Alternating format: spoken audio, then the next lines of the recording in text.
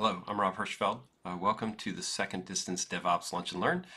In this session, Larry Smith is leading a conversation about how, if, when to automate, business values, challenges, and trade-offs. It's a really interesting discussion. Normally we do this after 15 minutes, but I moved the discussion part, which runs 45 minutes, up to the front, and then you can listen to our chit-chat about masks and other human elements leading up to that at the end of the show if you're interested. We had a very lively debate. Please join us for the next ones. We have Josh Atwell coming in next, and then we have some great speakers, including Dave McCrory, Eric Wright, gentlemen from Pulumi, all coming in to entertain you and talk about important topics for DevOps in a lunch and learn format. So please come by. Thanks. So one of the things was 2 weeks ago when we got together, we were coming up with topics, and ironically, one of the conversations that I had just recently had at that time is having a conversation with a customer in which they made the comment of, they were trying to get into automation. They're trying to look at all these different things, looking at pipelines and all the different portions of automation at scale. And one of the comments where they were like, I feel like it's too late. And my question was, why? They were like, well, because it seems like everybody else has been doing it for so long, we're just kind of late to the game. And my comment, and what we talked about initially with Rob, and this is where everybody chime in. And I know specifically Josh and Keith and obviously Rob and anybody else that's on the phone that has any background in scaled automation can chime in, is that it's never too late. Now, if any, is the absolute best time that you could get started with this. And ironically, about an hour ago, I actually had another conversation around, because of this pandemic, which I know we're not going to dive into that. That's one thing we talked about. But I wanted to say that this is the paramount time to get involved with automation going forward. So I want to start with that, and then I'm just going to ask, does anybody have anything they want to add to that? I have no agenda here. I'm just going to literally just rattle off stuff. Just kind of, let's go with it. Well, I put in the chat, and I think it's important to keep in mind, and anybody who has that perspective should keep this in mind. The best time to plant a tree was 20 years ago. Second best time is right now. Exactly. Perfect. That's true. And that's, I keep hearing this, and it keeps getting, more and more relevant in the conversation of, number one, how do I start? When is the right time? How do I train these folks? I mean, we could go on and on and on. And, it's, as Josh said, that's a perfect analogy. Now is the time, as well as it was years ago. The benefit of now is that a lot of processes that, things we were doing 5 and 6 years ago are still relevant, but they're a lot more fine-tuned, right? There's a lot more options to go around with that level. And with that, I'm actually going to put Keith on the spot because I want to hear what Keith's take is on that. Larry, if I could, even though I'm in the same state, I would throw a rock at you. I knew you were going to come here. That's a great question, Larry. I face that with my clients, and it's a debate you and I have had on multiple channels. I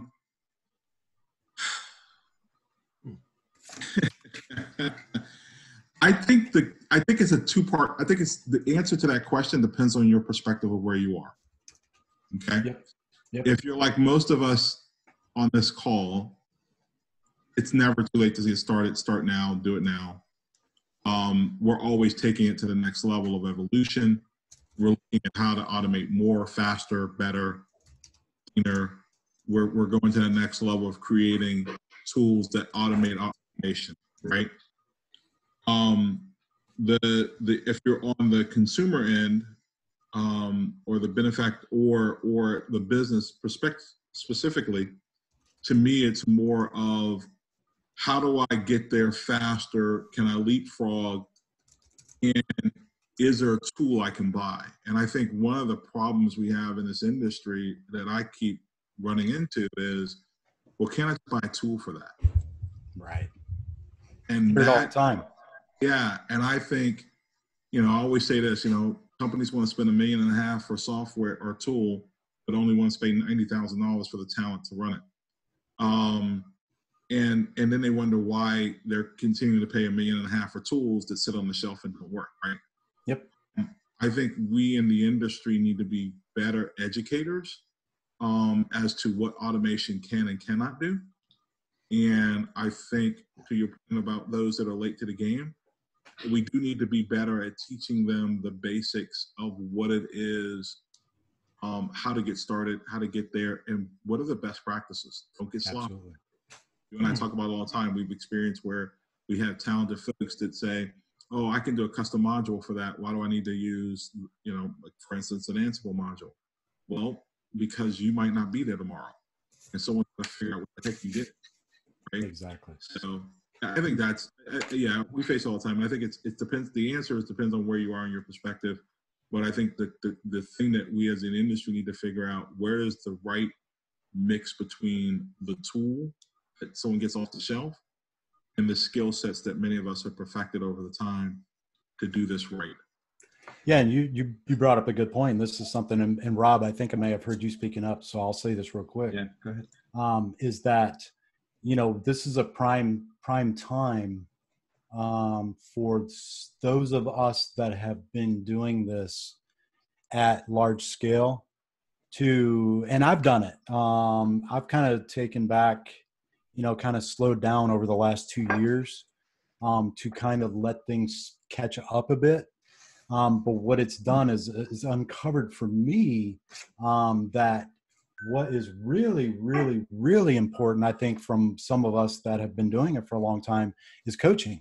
And I know, Josh, you're a great person to call out as far as being an advocate as well.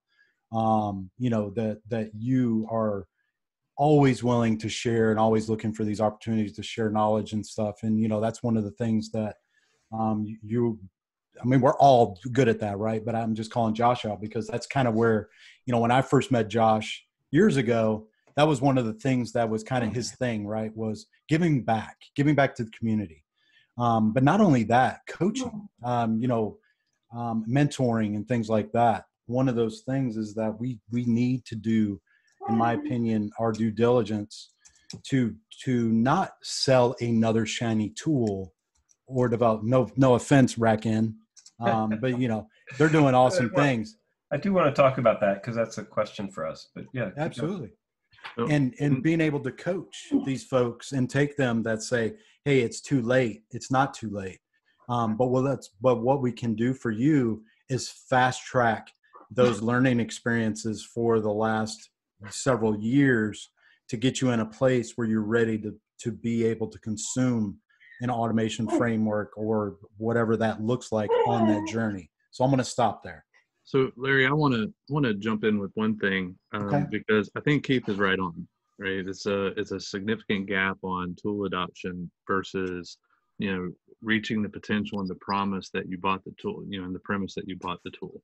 And sometimes people have a shorter or a smaller outcome that they're looking for. But when looking for a coach or a partner to increase tooling adoption success, particularly around automation, I actively encourage people to reach out to their development side of the house. Yes. And say, hey, I have this tool. I have this need internally for like IT operations or for this particular process, but it also has the capacity to help with what you're doing. We're actively trying to work closer together. If you can help me get up to speed and learn how to effectively use this tool, I will prioritize your need in your project and getting that implemented as well. Absolutely. I've used that strategy in the past and it's worked really well. Yeah. And that's a great point. Oh, go ahead. Sorry, I was just going to jump in. The other thing that I've seen both in my DevOps side and also even in the where I was before, which was an electronic legal management implementation software company, is change management. So, they spend, and to me it's the same thing. They spend $60,000, $80,000, $90,000 on on this shiny new contract management solution or automation tool or anything else, and then there's nobody to actually shepherd it through and do the change management and get the user adoption. And I think that's also something that is lacking, and goes back to exactly what you were saying about the coaching and the shepherding. Absolutely. Absolutely. And Josh, what I was going to say, and I'll say it real quick, and what you said is spot on, because I bring up the conversation with the customer that they were like, we were too late we feel like we're too late to the game. But really what they were doing is, it was from a networking perspective. And I think, Rob, you and I talked about this 2 weeks ago, is that it was a networking team that was actually, and this is a huge customer. I mean, yeah. They're from the networking side are doing the automation adoption, in which their ops from like systems and things like that are not doing automation. So they were actually taking it from a network perspective and doing exactly what Josh said, is they want to make sure that they do it right so they can bleed over into the system side and all that, which I was blown away. I was like, well, that's interesting, because generally it's the opposite way that I've seen personally. So what y'all are describing to me, and I understand the saying it's not a tools problem. It's, it's the people on it. But I also feel like it is a tools problem also, because we're not designing tools that have good reuse and good empathy.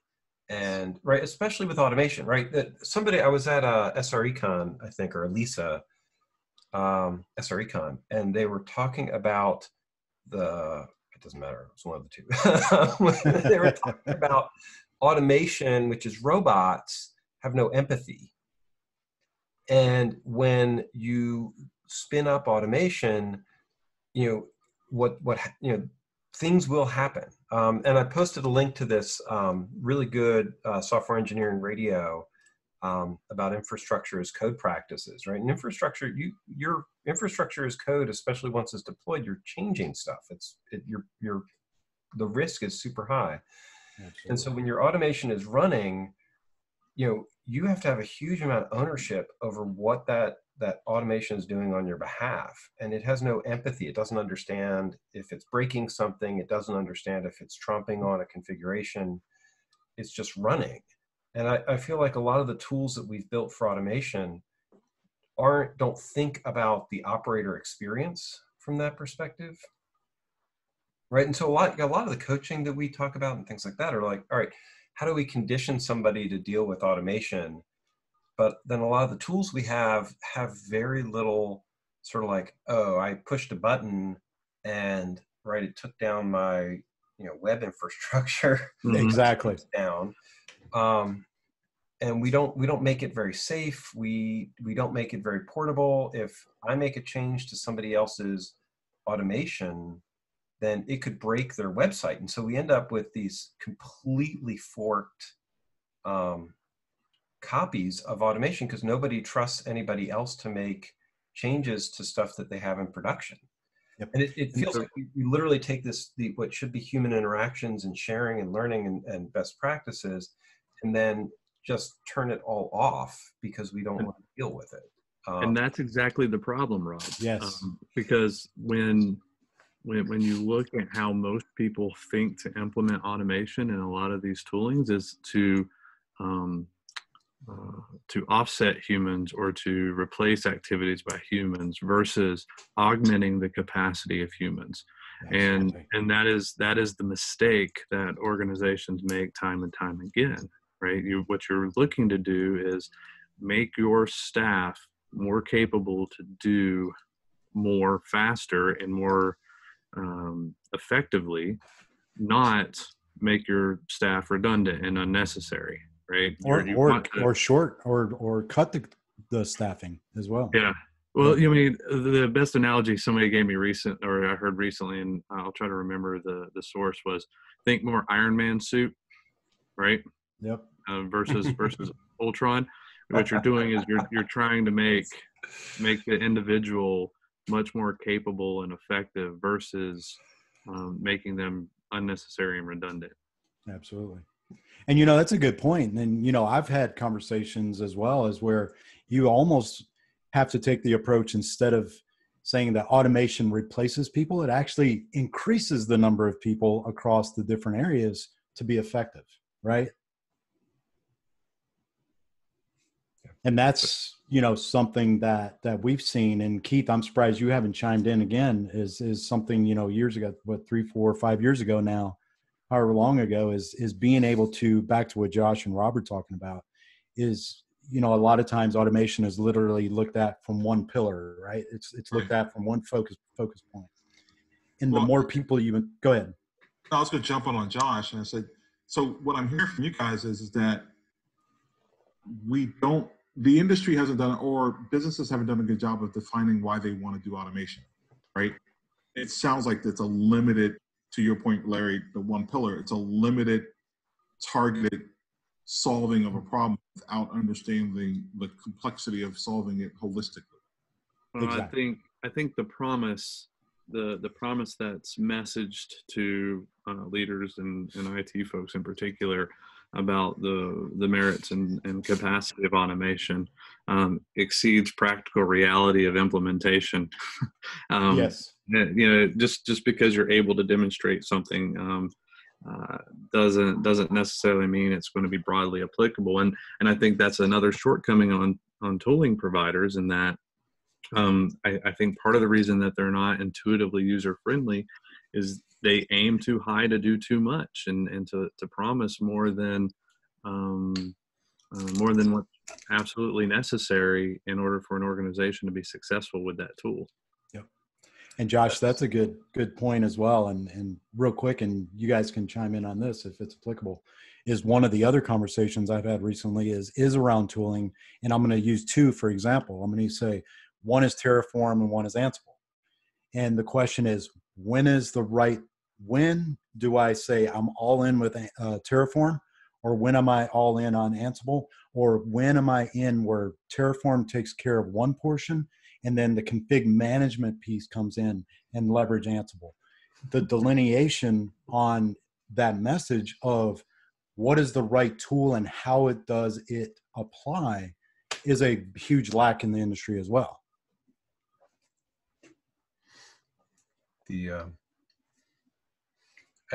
I think in the ultimate answer feels like, and I've had other conversations with this all over the place, is you're going to end up needing both. You're going to end up bouncing between both tools, and then they don't. That in itself creates problems from that usability experience, right? Absolutely. Which then, so if you're like, all right, this is the place where I run the Terraform plan, and then this is the place where I run the Ansible plan, yeah, exactly. And if the data is not right between it, or I mess something up, then everything goes to hell. And then neither of them are actually this is what drives me nuts. I actually thought that the podcast that I was sharing did a pretty good job in doing this. Once you build the infrastructure is the infrastructure. Yeah, exactly. It doesn't matter what's in the Terraform plan or your Ansible inventory. That's the thing that makes this really, really hard, is that your script doesn't mean anything if it doesn't match the source of truth. The source of truth is meaningless. The infrastructure is the source of truth. Exactly. So I had this challenge that I put out at the PowerShell Summit, probably like 4 or 5 years ago, when talking about desired state configurator, right? You know, their answer to all these tools that we're talking about. That's DSC, right, Josh? DSC, yep. Okay. And the challenge and the question I had asked at the time was who watches the watchman, right? So you go out and you develop all these configurations and all the these state configurations, regardless of the tool that you're using. And if you're implementing across multiple environments, implementing across multiple layers in your stack, how do you maintain reconciliation of what's being managed by code and by desired state configurations and what's not? It's not always. At the time, it definitely wasn't a clean line, And I don't feel like it's improved all that much. I know GitHub helps, but it just helps know what changed versus where things are being applied. Kind of to your point earlier, Rob. Yes, I've been trying to figure that. I ended up in a huge Twitter battle on infrastructure as code, and I did a talk about it. I ended up read like an article and then a talk about it. Yeah, and I gave it last week.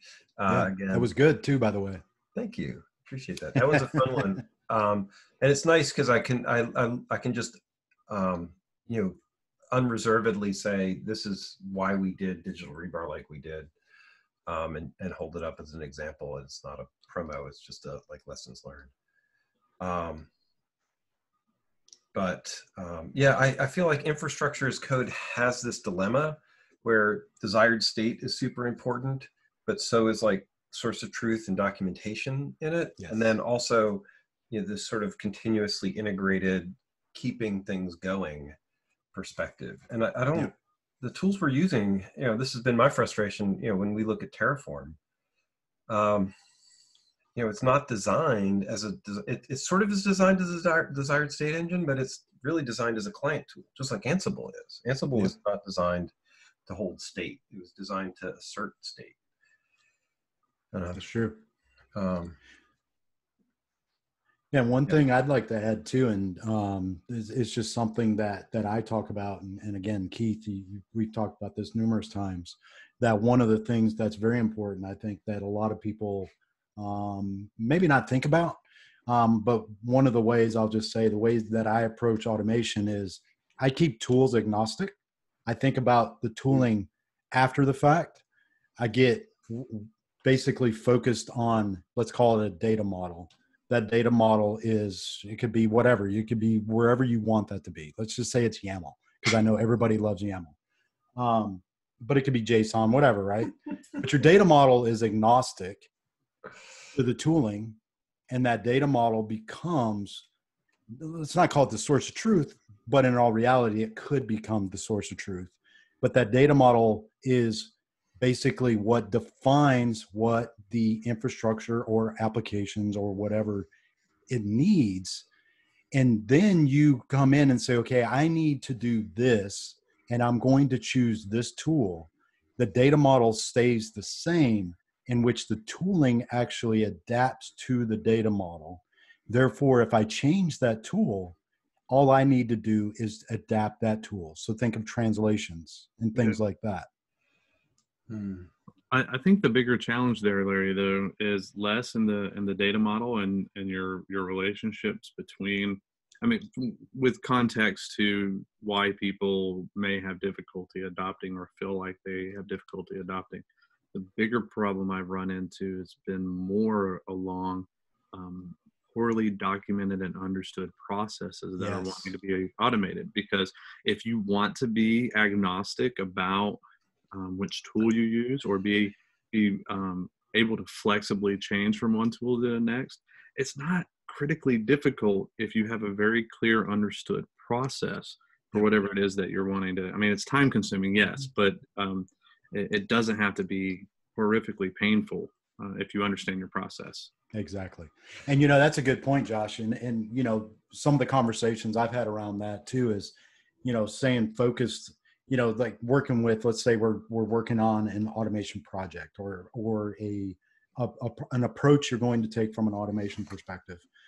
And, maybe we come in and we talk about data model and things like that, outline that thing and get it in a clear defined format in which you're trying to use for your automation, your documentation. You can generate graphing, you can implement security, you can tap all these things into that model. And the question also becomes, why are we spending so much time on this model when we could be automating things? And your point that I caught on to is exactly where I'm going with that, is because the planning up front defines the process in which you're going to attack the problem, right? Thank you. So actually, I would love to get feedback on this, because there's a story, and then I'm looking for how to define this. I'm going to tell it a little out of order, because we've been using this phrase called automation chaining, or having an unbroken automation chain. And what you're describing to me when you describe the process, you're you're saying, all right, it's not a single tool. Like the stuff we deal with on the bare metal side there is no single API. It's not like a cloud. It's like, I need this API to take this action, and then I have to jump over to a different API, to take a different action, then come back to something else. And so, right, there's no smooth, like, just keep hitting the API with Terraform. It's not, we don't have those luxuries. Exactly. And we had this experience where we went into a customer account who just needed, like, oh, I just need you to install an operating system and then, turn it over to Puppet to finish, or Ansible Tower to finish. Yep. And by the time we got to the point where Ansible Tower could do the work, we had to interface with 10 different systems in their data center, like Remedy and Active Directory and DNS and their IPAM. And it's like, and the thing that jumps out to me is they didn't know. When we sat down to start the process, they were like, well, just lay down the operating system and turn it on, and then, attach the SSH keys and go. And, it was like an archaeological dig, figuring out all the chains and all the steps in this automation chain.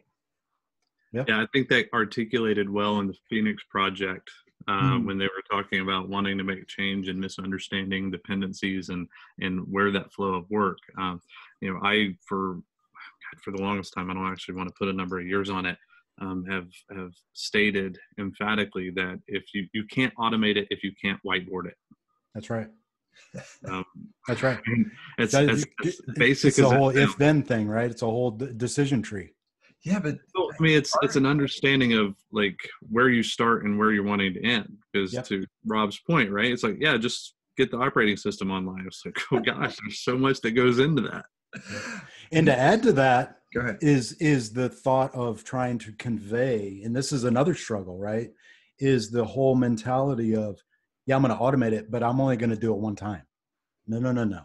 Let's approach this from the angle of an iterative process that is always in a pipeline, always running.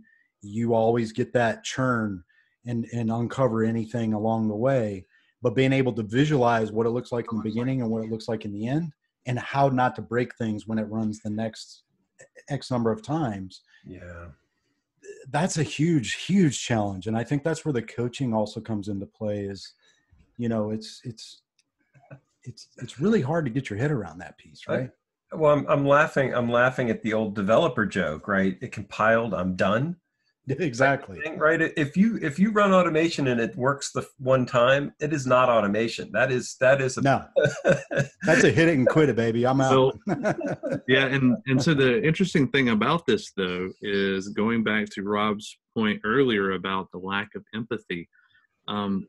If you are not implementing automation with the emphasis on supplementing and augmenting the capacity of your team, then it's very easy for you to let your automation efforts become your future technical debt.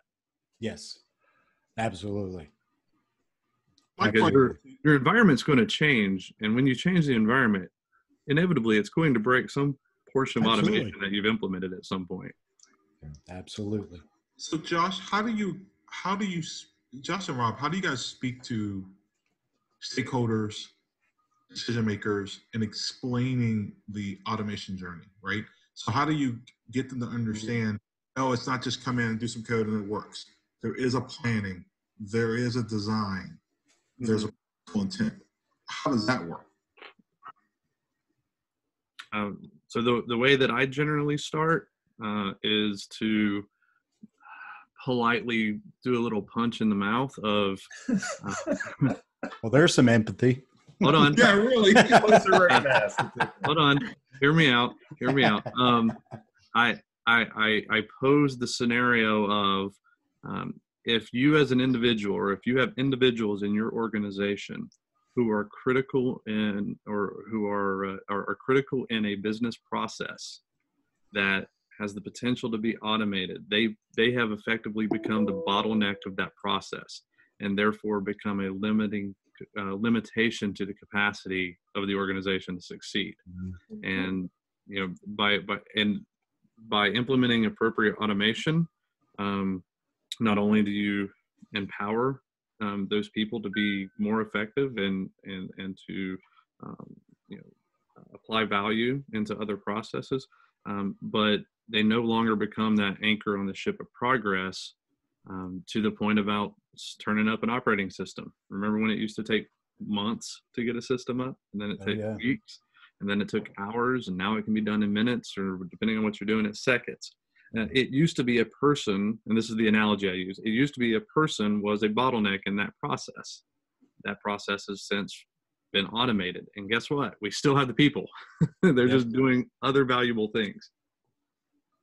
But how do you get buy-in from smaller enterprises to get that in place? And that's certainly the challenge I've always been up against.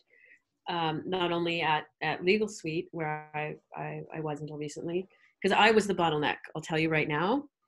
On my, I did a SOC 2 Type 2 from 0 to 60, and I was listed in multiple places as a point of failure. Because because if anything happened to me, security was gone. I mean, you know, I was an absolute risk to the company if anything happened to me. If I got hit by a bus, they were screwed. And I said it 100 million times, but I couldn't get the buy-in for them to help me either do automation for certain specific things, like deployments of new clients, like backups, like just even basics. And that was, I think it's a hard pill to swallow for some sort of medium $1 to $5 million companies a year, right? Like I that's at least where the problem I've run up against in the last 4 or 5 years. And, you know, I'll add to this, and I feel like Josh is getting ready to jump in again too, is that in those scenarios in the past, you know, however many years I've been doing this, is that's when I would let things break, or let's just take it a step further, purposely break something to uncover a failure or lack of additional capacity from an engineer perspective. I very much caution on that last one, but I understand. Chaos engineering. Exactly. Chaos engineering. Yeah, as the person who handles the emergencies, I caution on that one too. I have done it though, I'm not gonna lie. Oh yeah, I've done it in major, you know, I mean, me going on sick leave and needing emergency surgery was exactly that.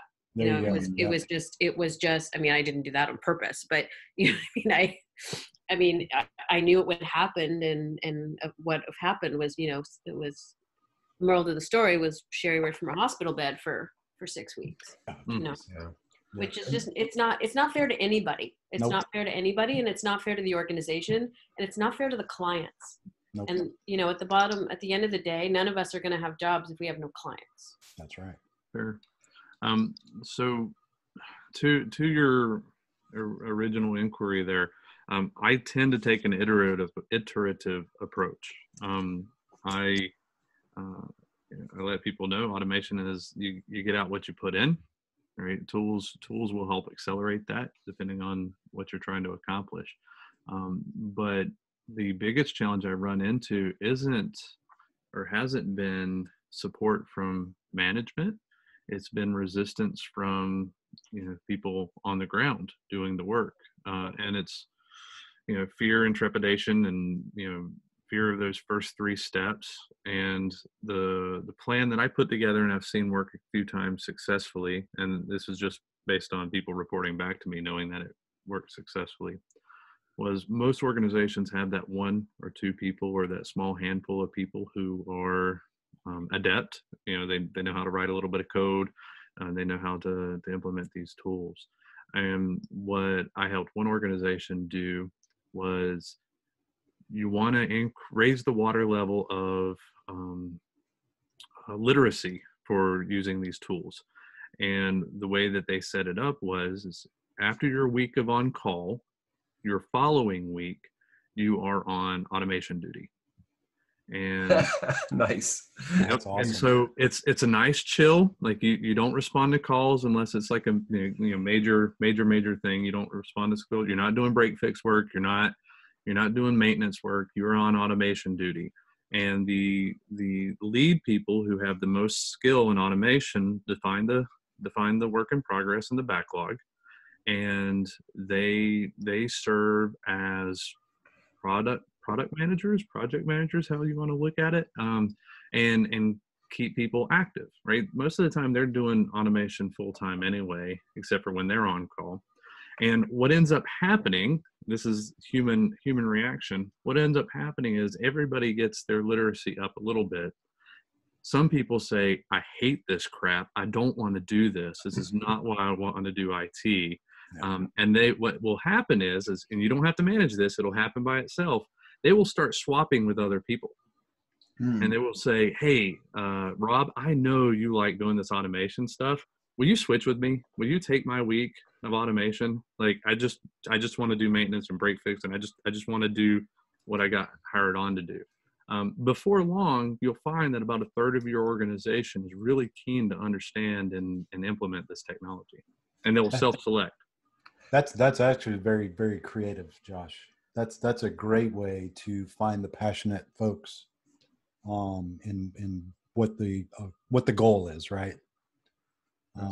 That's an awesome tactic for sure. It's funny. I actually thought that you were driving towards an SRE type of idea where you're saying, look, you're going to spend a week, dealing with the fires, and then the next week you're going to know where the fires are that you can then put out. And so it's sort of a nice, let's pay down some technical debt while it's still fresh in your mind. Yeah, that's and those two things don't have to be mutually exclusive. What I've found is that there's even with whatever the latest outage was, there was such a backlog of just higher priority toil to address that, once you get that done, it's very easy to transition exactly into that kind of model to where you're immediately addressing, not even waiting till next week, but you start to be able to immediately address those scenarios. So you said the word toil, which interestingly we hadn't mentioned yet. And to me, my answer for the original question on this, or the latest question on this, is a little bit back to toil, and some of it's in the tools from our approach, right? We want to be able to say, if you're working with automation, you want a community of people who you can share with, who you can say, hey, I want to improve this. And then it doesn't have to be your solo job, right?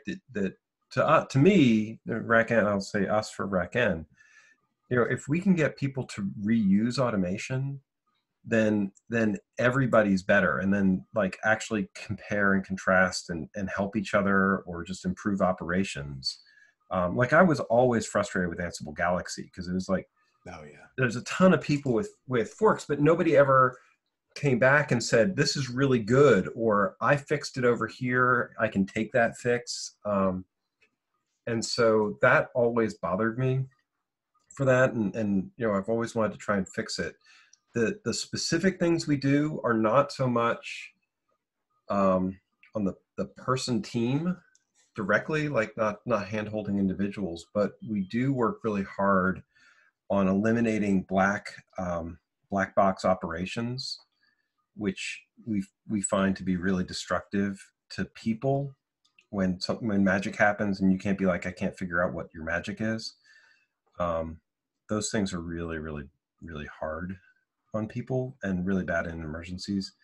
And then the other thing we do, and this always gets a fight at first, is that we don't put retries in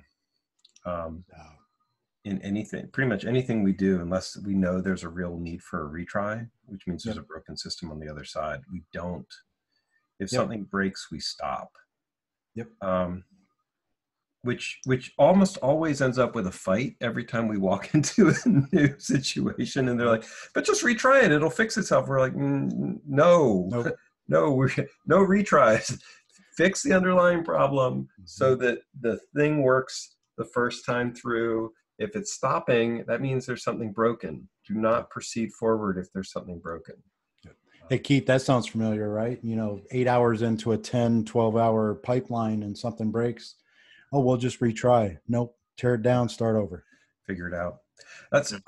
It's been amazing to me. We spent a lot of time over the last year just building checks, tests, and fail safes so that, we do as much as possible before you even run a line of configuration to check every possible circumstance. And when you finish it, you check every that's the thing. People don't understand how much of good automation is actually validation testing, that your automation is ready, it's safe to run, and then did what it was supposed to do.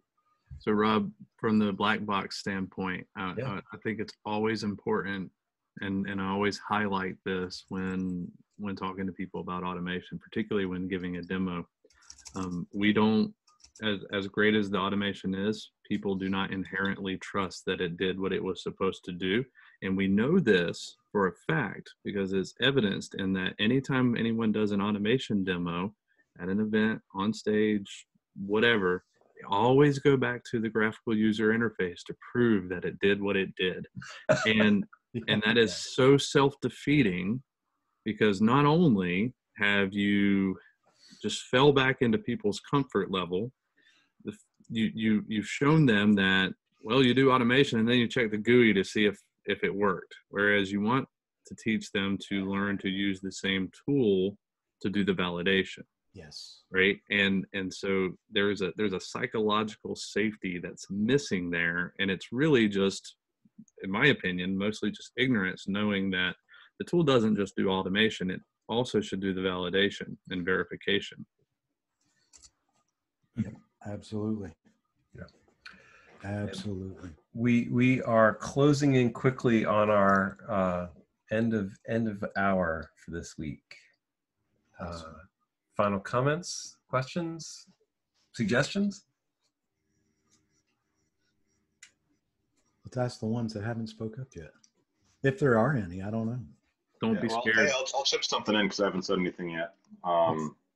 Might turn this into a longer discussion though, which is, from I think the enterprise tech leaders perspective, there's a lot of budget challenges in some approaches to automation.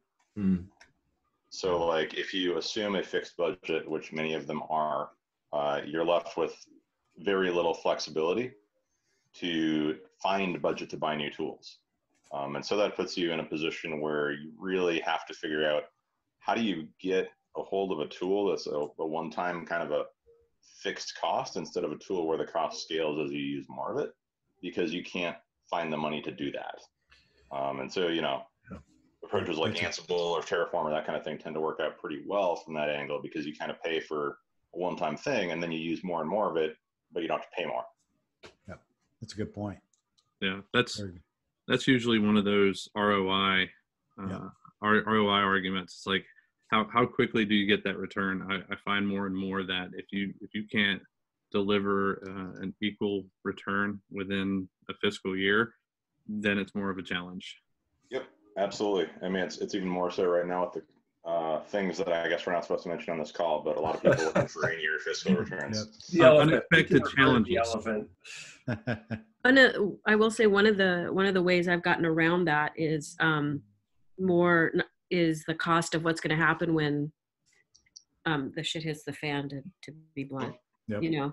And sure, and I agree also, especially having worked in sort of medium-sized enterprises, that the cost, especially dealing with what we do here in North America versus what Europe does, and that's been my challenge for the last 5 years, because our head office is in France, but and the differences there, and what the tools they're using versus the tools we're using, the cost of, the way I always got around it was showing what we would lose and what it would cost us to get out of the hole we've now dug ourselves into. And that's always sort of opened the eyes. And maybe it also depends if the company's risk averse or not, right? True. That's crucial. An interesting right way to see it. Yeah. Of the whole, and the whole can't be so scary that you give up. There has to be a starting point, right? Yeah. Well, and that's where the cheerleader comes in, of saying, we can fix this, but this is, and again, it comes with change management. It comes with a plan. It comes with, you know, and I don't, I think Rob's already heard me say this, I don't need to be the smartest person in the room. I need to know who the smartest people are, go get them and give them the tools they need to go and do this, so that we don't need to be in that situation. And that's how I've, you know, definitely managed it, along with budgets and things like that, to be able to push this kind of stuff forward. Well said. And that might be the perfect place to wrap it. That's perfect. Excellent. Everybody, thank you. This was a lively conversation, which makes my day. Come back next week. And Josh, we're going to let you have the hot seat in the microphone. So, Larry, thanks. I'm very nervous. Also proud. All right. Larry, thank you. Appreciate you. Yeah, thank you guys. Organizing the discussion. See you all next week. All right. See you guys. Hello, everybody. Sorry if I made you wait in the panelist area.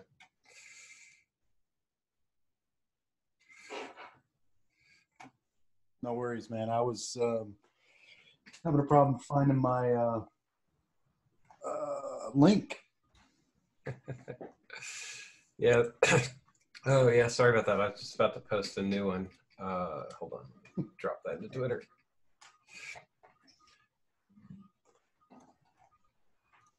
I'll look at all these. The way in order to get the registrations to work for this, Yeah. I made it a webinar, and then I'm just promoting everybody to be a panelist through the process. So once people show up, they just get bumped into being a panelist, so everybody can talk. And then Everybody except Josh Atwell. Don't punish him. He'll get his time in the sunlight. That is a completely reasonable perspective as far as I'm concerned. I haven't talked to Josh in a long time. It has been a long time. Yeah, man. The goal here is 15 minutes of social and catch up.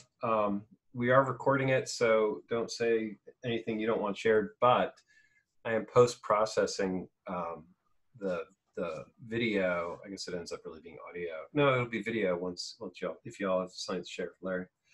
And then, but I moved the sharing part to the front, so people aren't fast forwarding through 15 minutes of chatter and welcome.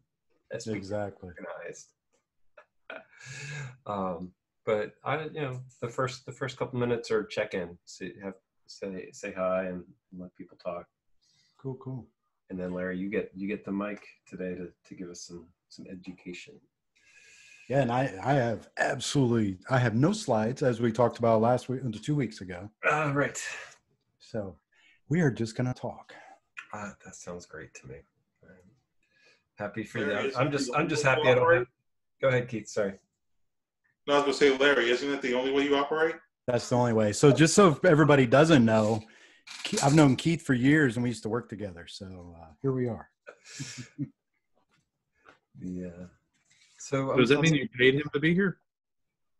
I shared it with him. Yeah, he bribed me. That's awesome. Sorry, I couldn't pass that one up. I apologize. In old school, it would be stickers or T-shirts. I've been cutting up my conference T-shirts for masks and stuff. Trying to. Yeah, I've had a couple of those donated to that cause. My wife's making some. She hasn't done them out of T-shirts, so that's a good thing. But somebody did ask some friends of the family. She was making some for them. She sent them pictures, and they questioned whether they were my underwear or not. So. And how many times they had been worn. No, it's not. It doesn't matter how many they've been worn. It's how many times they've been washed. Exactly. There you go. And you want that number to be +1 of the worn. There you go. N+1, right? Oh, awesome. You could definitely have some fun. I like some of the patterns I've seen. They've been pretty good. Yeah, my wife's made about 120 so far. Nice. She's been busy. Yeah. Wow. Yeah, she uses the T-shirt, the jersey material on the mouth side, and then she applies a filter and then an external pattern on the outside. Makes sense. Very cool. That's what the pattern I'm using. You can put a filter in it, and so start cutting out coffee filters or something. I've heard that's a good. The best that we've seen or done is getting the HVAC filters that you get for your internal air supplies, taking those and you can cut them up. So we're getting the HEPA filter level 1500 or 1900. I don't remember what it was, but I guess the N95 level filtration or something like that. That's a good idea. Nice big sheet of that too. Yeah, and it's $20, and I think she can make like 40 filters, mask filters out of them. 50 cents for a HEPA quality filter. Yeah, it's working really, really, and they're washable. I mean, you don't throw them in the washing machine, but like you can rinse them in the sink. Okay, I'd assume that part would be disposable. That's what I was going to do with I wash the mask and then put the paper filter. I was going to do the coffee filters in and out. But. So what I'm also hearing is Josh is going to be marketing underwear with HEPA filters. Well, they already have them with charcoal filters. Not that I own any, but I'm aware of them. That'd be awesome. Oh goodness! That could be a benefit. Yeah, I don't know if it's awesome or not. Like I said, I haven't handled, but there's a market. There's a market there. Let's just say that. Yeah, if we've thought it, somebody needs it, right? Exactly. Considering the topic you have queued up for next week, asbestos underwear is actually an appropriate accoutrement. Yeah. You know what? I might have to find a way to incorporate that. Underwear as a service. Maintaining cool in the face of an outage is a hard skill. Very hard skill. And a very undervalued skill for those who are very good at it. That's awesome. Not rising to the occasion. So I was trying to think. I've been on this Twitter thread. I was going to switch this into ops a little bit, and I'm interested in people's commentary on some of this.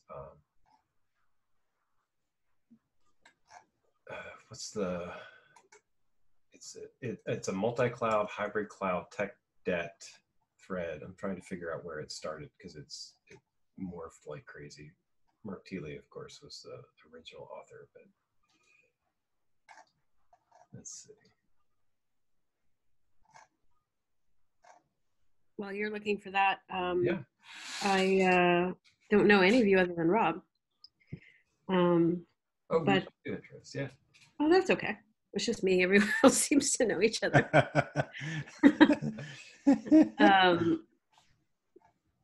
I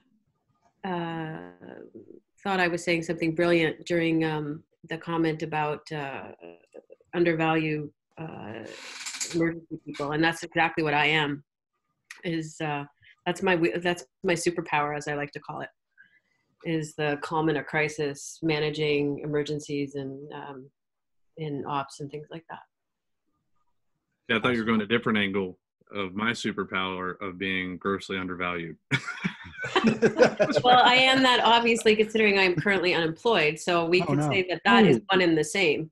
Sorry, my joke just fell a lot flatter than I wanted it to. Josh, go back up a video real quick. All right, I'm glad. No, it's totally fine. Rob was kind enough to actually accept to speak to me a couple weeks ago, and then introduced me to Eric Wright, who I had a great conversation with last week. And we discovered that we have the same approach to working, which was nice because I've never met anyone else who had that sort of, we'll get everything done, but it might be at like 11:59 p.m. kind of approach. Yep. But it'll get done, and it'll get done way better than if I had started it way earlier. Yep. And I unfortunately have been on the hunt for either a contract or a position for a while. So Rob was kind enough to give me half hour of his time so I could cry on his shoulder a bit. I was impressed. We had a nice conversation. So I'm glad Sherry, I think it's interesting because I'm guilty of working effectively the same way, but I anticipate looking for a job is probably not a task that you want to work in the same manner. No. And I've been looking for a while, and I got close, and stupid hindsight is 20/20, right? I had an offer in my old company asked me to stay and said all the right things, and I accepted to stay. And then they pulled the offer 3 weeks after I had said yes to it. Oh, hey. What's up with that? On my lovely cleaning lady is my wife. Not really a cleaning lady. You might want to be careful with that one. The doghouse, I think, on that one. Just saying. Yeah, no. She's a multi-talented person. She's also served as an Uber driver. That's awesome. Since I don't have a car. So she's just taking people on her back. Is that it? No. So she used to drop me off at physical therapy before all this happened, and when she would drop me off, and I don't have a car because I like saving the money for vacation. And I work from home, so I was like, I don't need one. But she would drop me off, and I'd be a little bit late, and physical therapist would be like, "Everything okay?" I'm like, "Yeah." My Uber's driver is really gorgeous though, so I didn't mind. That's awesome. You're highly incented to give 5-star reviews on that one. Yeah. Same with the cleaning and the tutoring and all the other myriad of wonderful things that she does. I also have a guest attending with me today. Oh, Doesn't look thrilled. Well, she doesn't look thrilled because, hi Molly. She's interested now. She's a very badly shaved Portuguese water dog. Oh, wow. It's been, I decided to borrow some clippers from a neighbor yesterday. And my groomer has, any groomer in the entire North American region is nothing to worry about me taking clients from them. Let's say that. So, but I'll keep myself on mute because she likes to bark and chat with people. So. That's awesome. I've got pictures of my own poor shaving attempts. Hold on, let's see if I can figure out how to do which. Don't scare us, Rob. I sent a picture to my breeder, and she was like, "That's great," and I'm like, "No, you don't understand. It's not." Yeah. That's much better than. Okay, that's funny. That's fantastic. My child took the pile of hair and added the eyes, which is awesome. That is awesome. That is awesome. But like his ears are like he's super embarrassed. It's horrible. Anyway. Wait, the dog is super embarrassed? The dog should be embarrassed. Okay. I didn't know that embarrassment was a capacity of canines. I took the guards off the trimmers and made it as short as possible, right? Sherry, probably similar. Yeah, that's what I've never used a set of trimmers before. I hate this. This is usually how I do everything in life. I watched a YouTube video first and decided, okay, this is what I have to do. And then I've left her head long, but she was so matted and she kept sort of gnawing at herself. So I just felt so guilty. Have you guys, speaking of watching YouTube videos and that, taking care of your dogs, one of the struggles we have is trimming the nails. Has anybody seen the videos of the folks putting the peanut butter on their forehead? Yeah. Isn't that crazy? No, what a great idea. Well, I don't know about anybody else. I know this is recorded, but it is what it is. If I go walking by with a dog and some peanut butter, it's going to be a different conversation in my house. Oh, let me see if I can find a link for you. It's awesome. Dog peanut butter head, yeah. That's fantastic. It's there it is. Yep. Sorry, Mom. Yeah, that was pretty. That showed up on my Twitter feed pretty aggressively. Oh, Donnie. All right. And with that, Donnie Burkholt's in the house. Awesome. It's 15 after. I was going to suggest that we put Larry on the spot and let him talk for a little while. Sounds like he's going to be happy for it to be conversational, but absolutely floor, and then we can hang out afterwards too. Sounds good. I'm going to go off video because I know we talked on not doing video. Yeah. The goal is not, if you're eating lunch, we don't need to see it. So audio only. My picture's way better than the real life version anyways at this point.